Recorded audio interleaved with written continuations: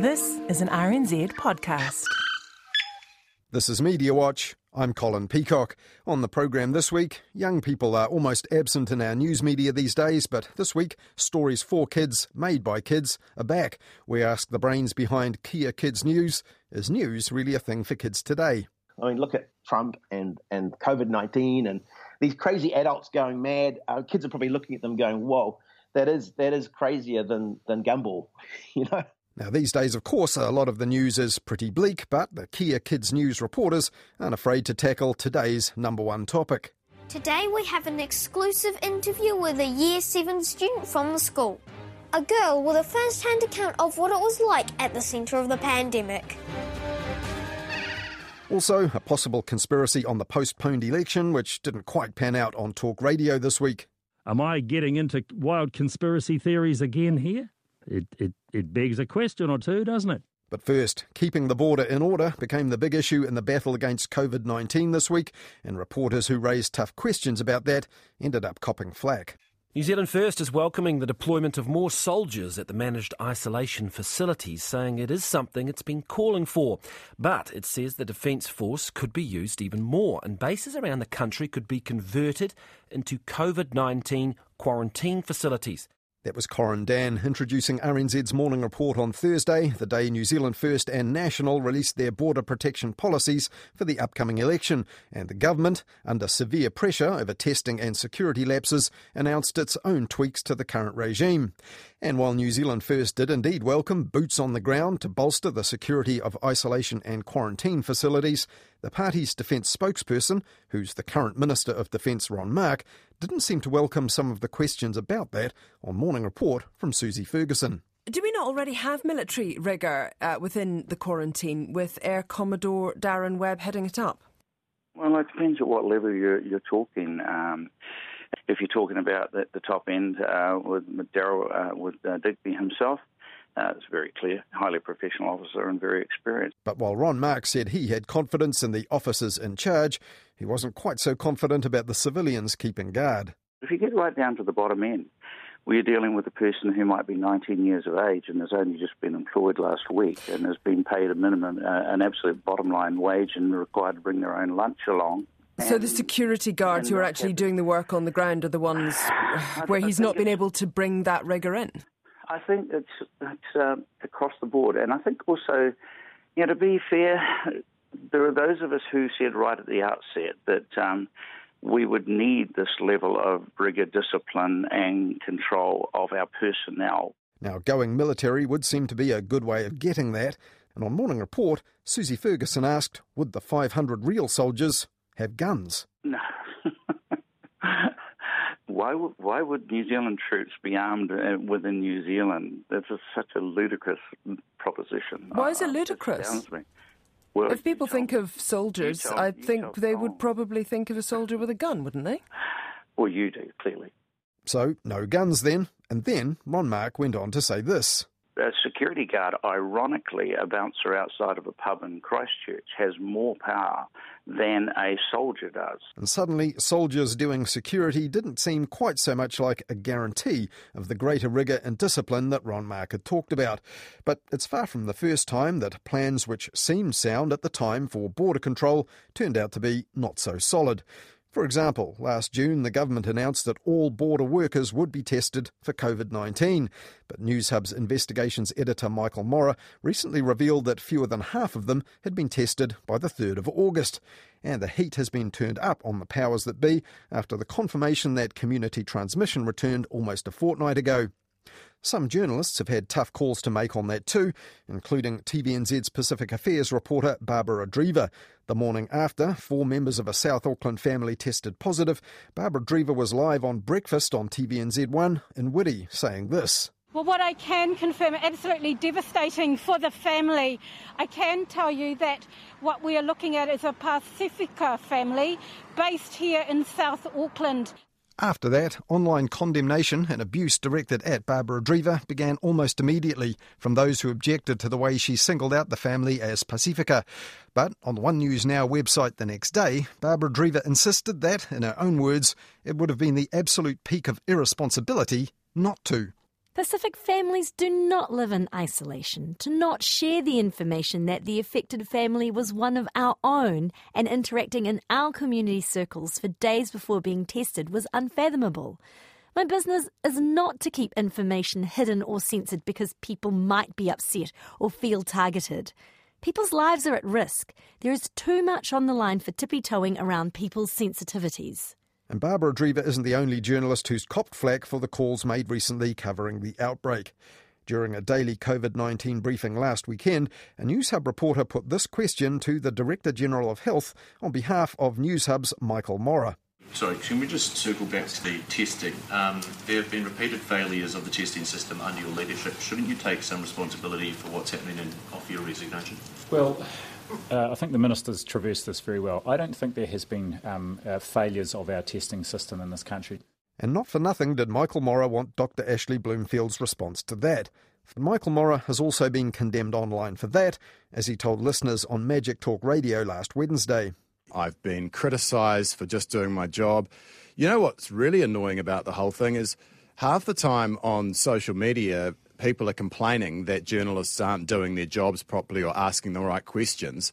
And then as soon as someone like myself sends some questions to our gallery staff and we're asking some questions and we're revealing failings like we did last week with the lack of border testing, then I get criticised for asking questions of the Director-General and the Health Minister. I mean, that's what we're there for. I'm not here to make friends.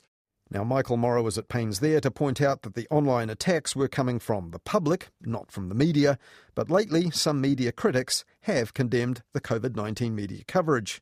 Last month, the former New Zealand Herald Editor-in-Chief Gavin Ellis said that after the nationwide COVID-19 lockdown, many in the media had reverted to what he called attack journalism and were guilty of amplifying political culpability. And so did Gordon Campbell last Thursday on scoop.co.nz. He accused parts of the media of knee-jerk negativism and catastrophising the current problems.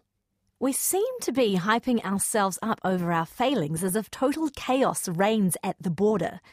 True, some human failings have been evident in our responses to these unprecedented events. Once detected, though, they are being fixed.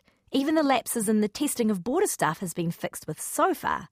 Nothing like the dire consequences observed elsewhere. Gordon Campbell pointed to an 11-minute grilling of the military man in charge of quarantine and isolation, Air Commodore Darren Webb, on RNZ's Checkpoint last Wednesday, in which he pointed out that a fair bit had actually gone right. Up until now, we've successfully managed to reintegrate over 40,000 people back into New Zealand, Lisa.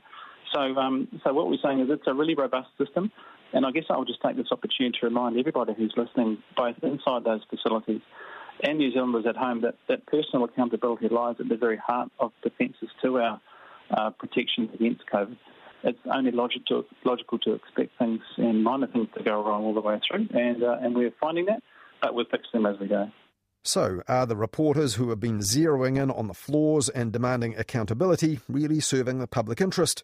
This week, Hayden Donnell asked Newshub's Michael Morra about the fine line between scrutiny and the risk of undermining efforts that have been mostly successful so far, whether it's by good luck or good management. Kia ora, Michael. Welcome to Mediawatch. Yeah, thanks for having me. So just first off, can you explain why you asked, or you got a proxy to ask the question that you were criticised over so much this week? Why did you ask Ashley Bloomfield whether he should resign? Well, I think there's been a very clear failure to implement a key government strategy after more than 2 months ago it being announced on June 23.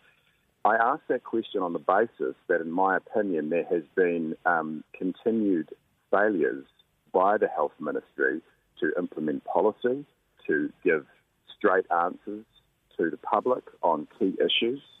I absolutely stand by asking that question. On August the 3rd, Minister Chris Hipkins said these workers, that we do have a testing program in place for all these workers. Dr Ashley Bloomfield supported this comment also on August 3rd. And the day before that, the Prime Minister, Jacinda Ardern, said the workers are being tested all the way through.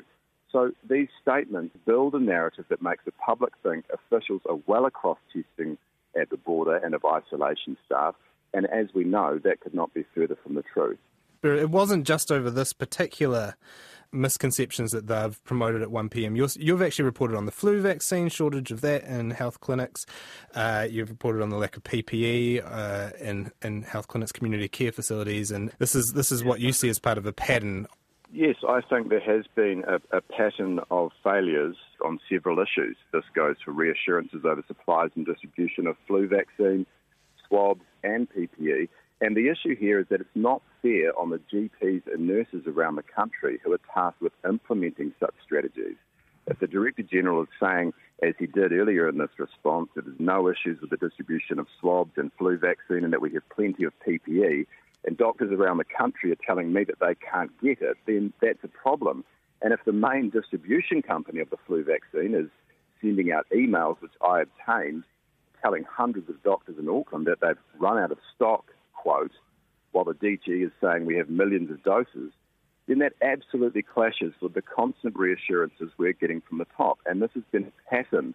So I absolutely stand by that question of asking the Director General whether he should take any accountability over this most recent failure and consider resigning. Journalists at News Hub, sometimes in the political gallery, have been accused in the past of what's colloquially called scalp hunting, just hunting for these resignations. Was that what you're doing here? It is not about scalp hunting. It is about doing our job. And that job is to not just reiterate and repeat what is said at 1 o'clock, but actually dig into what's being said. And if we come up with evidence or information that counters that, then we must have the ability to test that. And that is a journalist's role. And some quarters in the public have been upset at some questions, but this is what journalists do, and I think we should keep doing this. Do you think that the part of the resistance, though, is because of the popularity of Ashley Bloomfield and the respect for the job that he's done in these 1pm briefings, where he seemed to be calm and clear and in control? Do you think that the resistance to these calls is because of that affection for Ashley Bloomfield? I think to some extent Dr. Ashley Bloomfield is idolised and celebrated by many people in the country. He has stood up in the public as being this person who is almost worshipped now. He's on television every day at 1 o'clock saying things that everyone's lives and livelihoods depend on. But the danger with holding him up as a hero is that we must remember that he is accountable for this response. He is highly paid. He is the top public health official in charge of this. And if he is giving messages at 1 o'clock that do not stack up, if he is giving messaging that is not transparent, then we must be able to ask critical questions of him. And that's really important. So I think we must, as New Zealanders, be cautious not to just celebrate and idolise Dr. Bloomfield, but actually remember that he is accountable for this response. Look, I'm not saying Dr. Bloomfield hasn't done a good job. All I'm saying is that there needs to be more transparency. You can't stand there and say that you've got a testing program in place and all these workers are being covered, because we know that that's not true. This information about failures is not being willingly offered up in a transparent way by those in charge. What do you make of criticism? I think of Gordon Campbell, among others, that media or reporters like you focus too much on the negative and not on the generally successful running of these managed isolation facilities, which have a population the size of a small town and quite a complex thing to run. I haven't actually seen that criticism, but what I would say is that I don't think Gordon is speaking daily with frontline health workers who are working in this response. And I am every single day, and they are telling me what's being said at 1 o'clock doesn't stack up. Do you feel any pressure from that public opinion, that criticism that you do receive? You're a commercial news organisation. Obviously, you do have to appeal to an audience, or otherwise you don't survive. Look, I don't. My team at News Hub, including the managers, have been incredibly supportive of my journalism. They know that I'm doing the right thing. Of course, I read some of the negative comments, but like I say, our job is not to make friends. I guess there's a degree of pressure when people are commenting on Twitter saying, oh, well, I've looked back at Morrow's stories and he's basically been critical the whole way through. And if we're not getting it right, we have to fix it. That's where journalism becomes such a powerful mechanism in this, is if you do good journalism, you can enact change. And that's exactly what I've done with my work, and I'll continue doing it. How much of your negative feedback do you think comes because you kind of get lumped in with a lot of the partisan commentators that are pretty relentlessly critical, no matter what's happening? Do you think that that makes your job a little bit harder?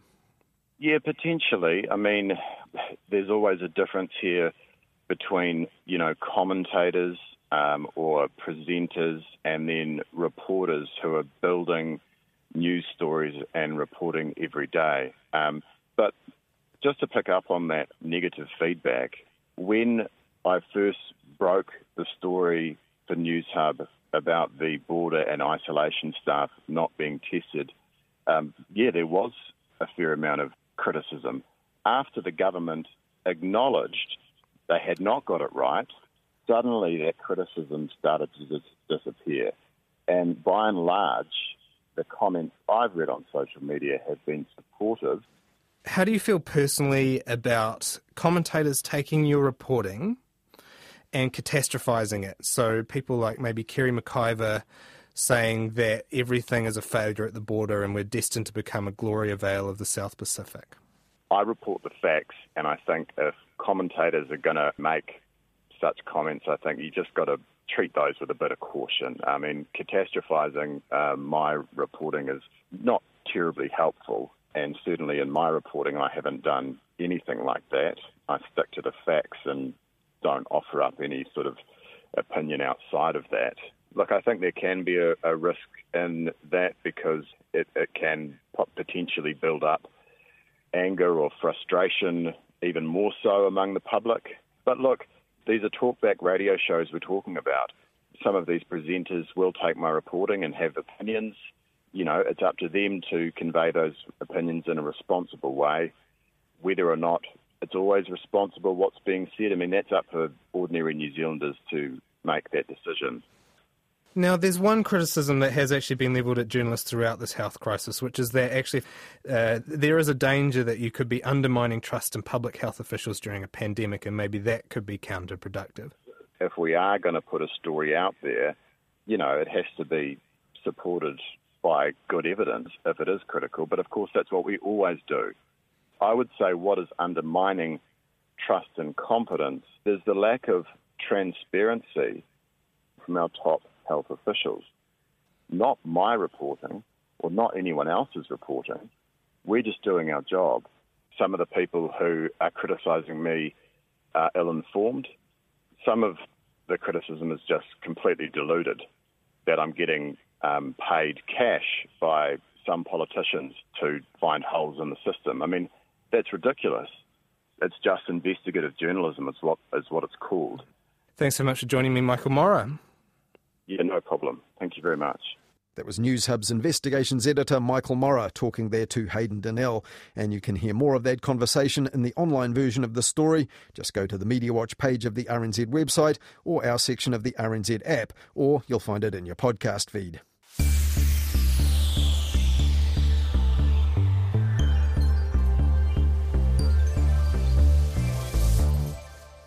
I can report that the Learning from Home TV channel will resume from 9am to 1pm on weekdays. They'll be back on air on Monday, so you can expect to see Susie and Karen back on screen as a result of the extension of Level 3 in Auckland. That was the Minister of Health, Chris Hipkins, last weekend announcing that TVNZ is bringing back home learning TV with more educational and entertaining stuff for their kids on TVNZ's Duke channel between 9am and 1pm until the end of this month.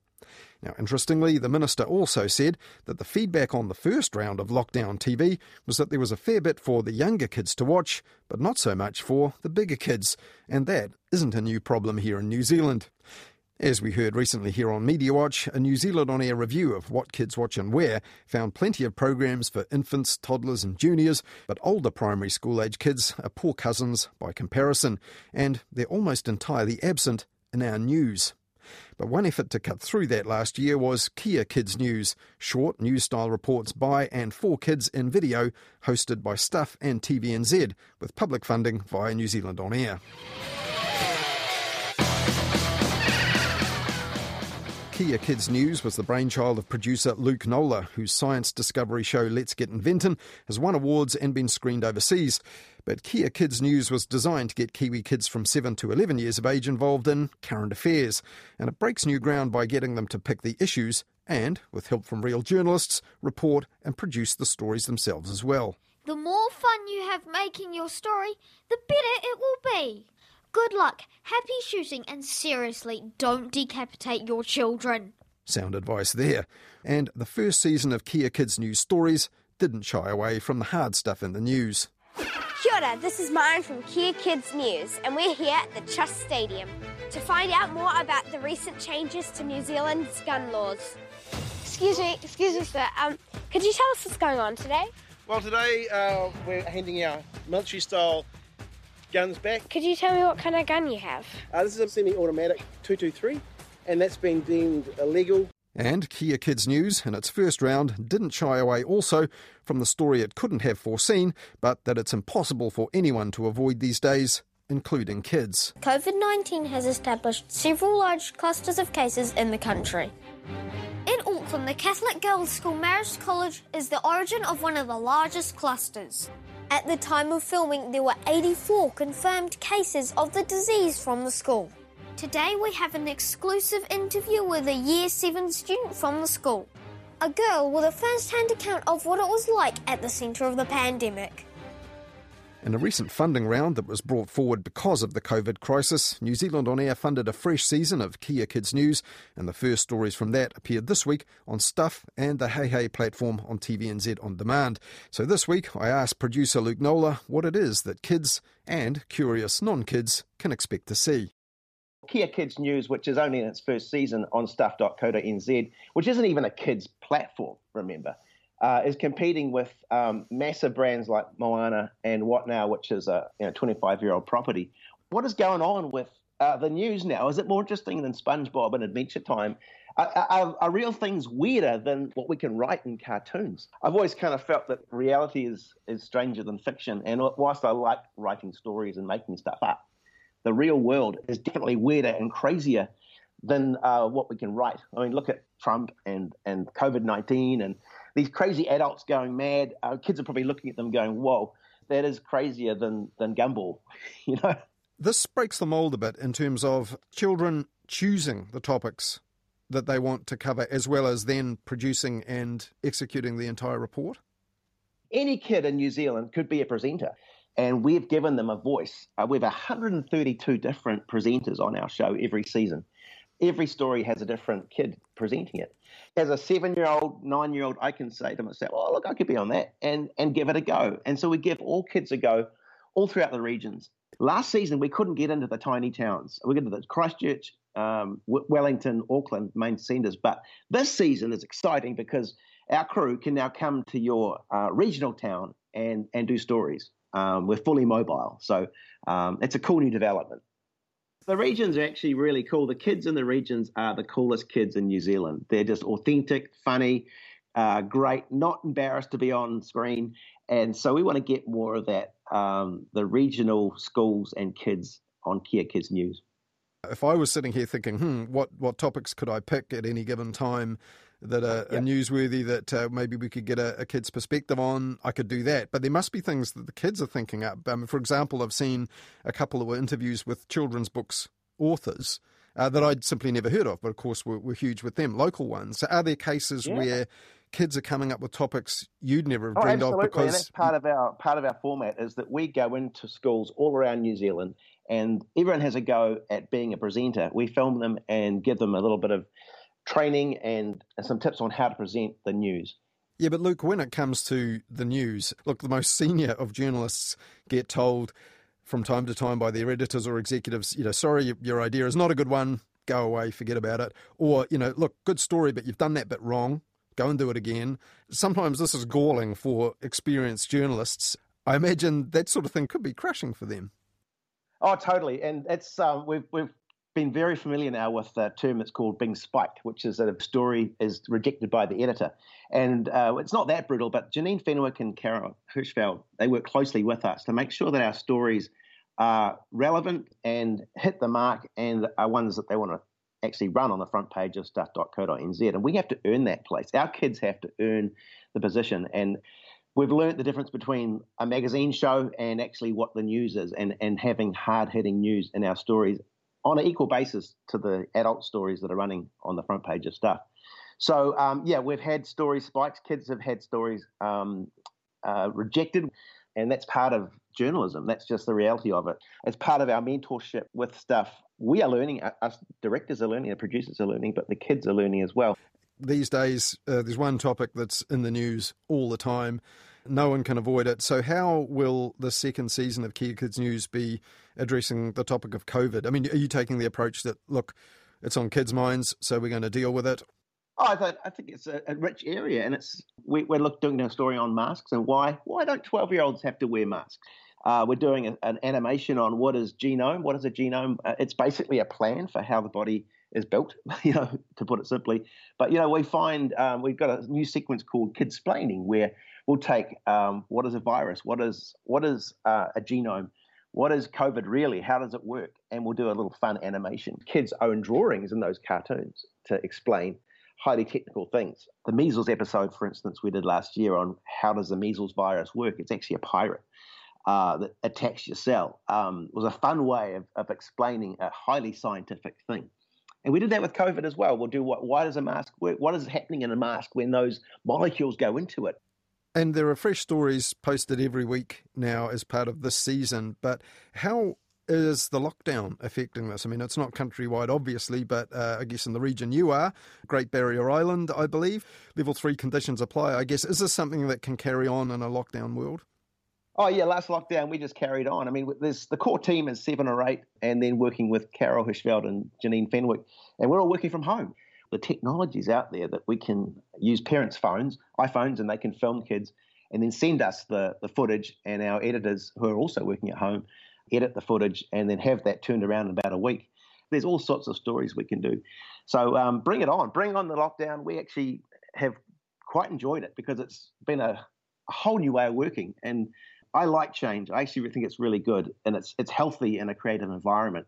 When you look at older children, they're kind of almost missing in our media a lot of the time. I mean, not just primary school age, but also just younger people, teenage and so on. They're almost absent. Is this perhaps a stepping stone or a model for a kind of permanent presence that actually has young people as young as 7 to 11, part of the news process all the time? Oh, look, our vision for this is definitely to grow it and keep it going because it's been so successful. And so I think there's definitely a chance to extend this beyond where we're at. And also the age group. I mean, there's 2 different age groups in our audience. The 7 to 8 and the 8 to 9, 10, 11 are 2 different kind of creatures, if you like, and 2 different mindsets. But we're very mindful of that. The kids these days are thinking about the news. When I was a kid, the news was boring. It's what the adults watched. But that's so different now. That's completely not the case. The news is engaging. It's immediate. It's inspiring. It's scary. It's all those things that entertainment is. But it's real. So, I think to answer your question, definitely this is the thing, and the research has proven it. TV producer Luke Nola overseeing Kia Kids News, funded by New Zealand On Air for TVNZ's on-demand service Hey Hey and Stuff, whose journalists and editors are supporting the project. And new bulletins will screen every Wednesday and Friday at 12 p.m. at stuff.co.nz/Kia.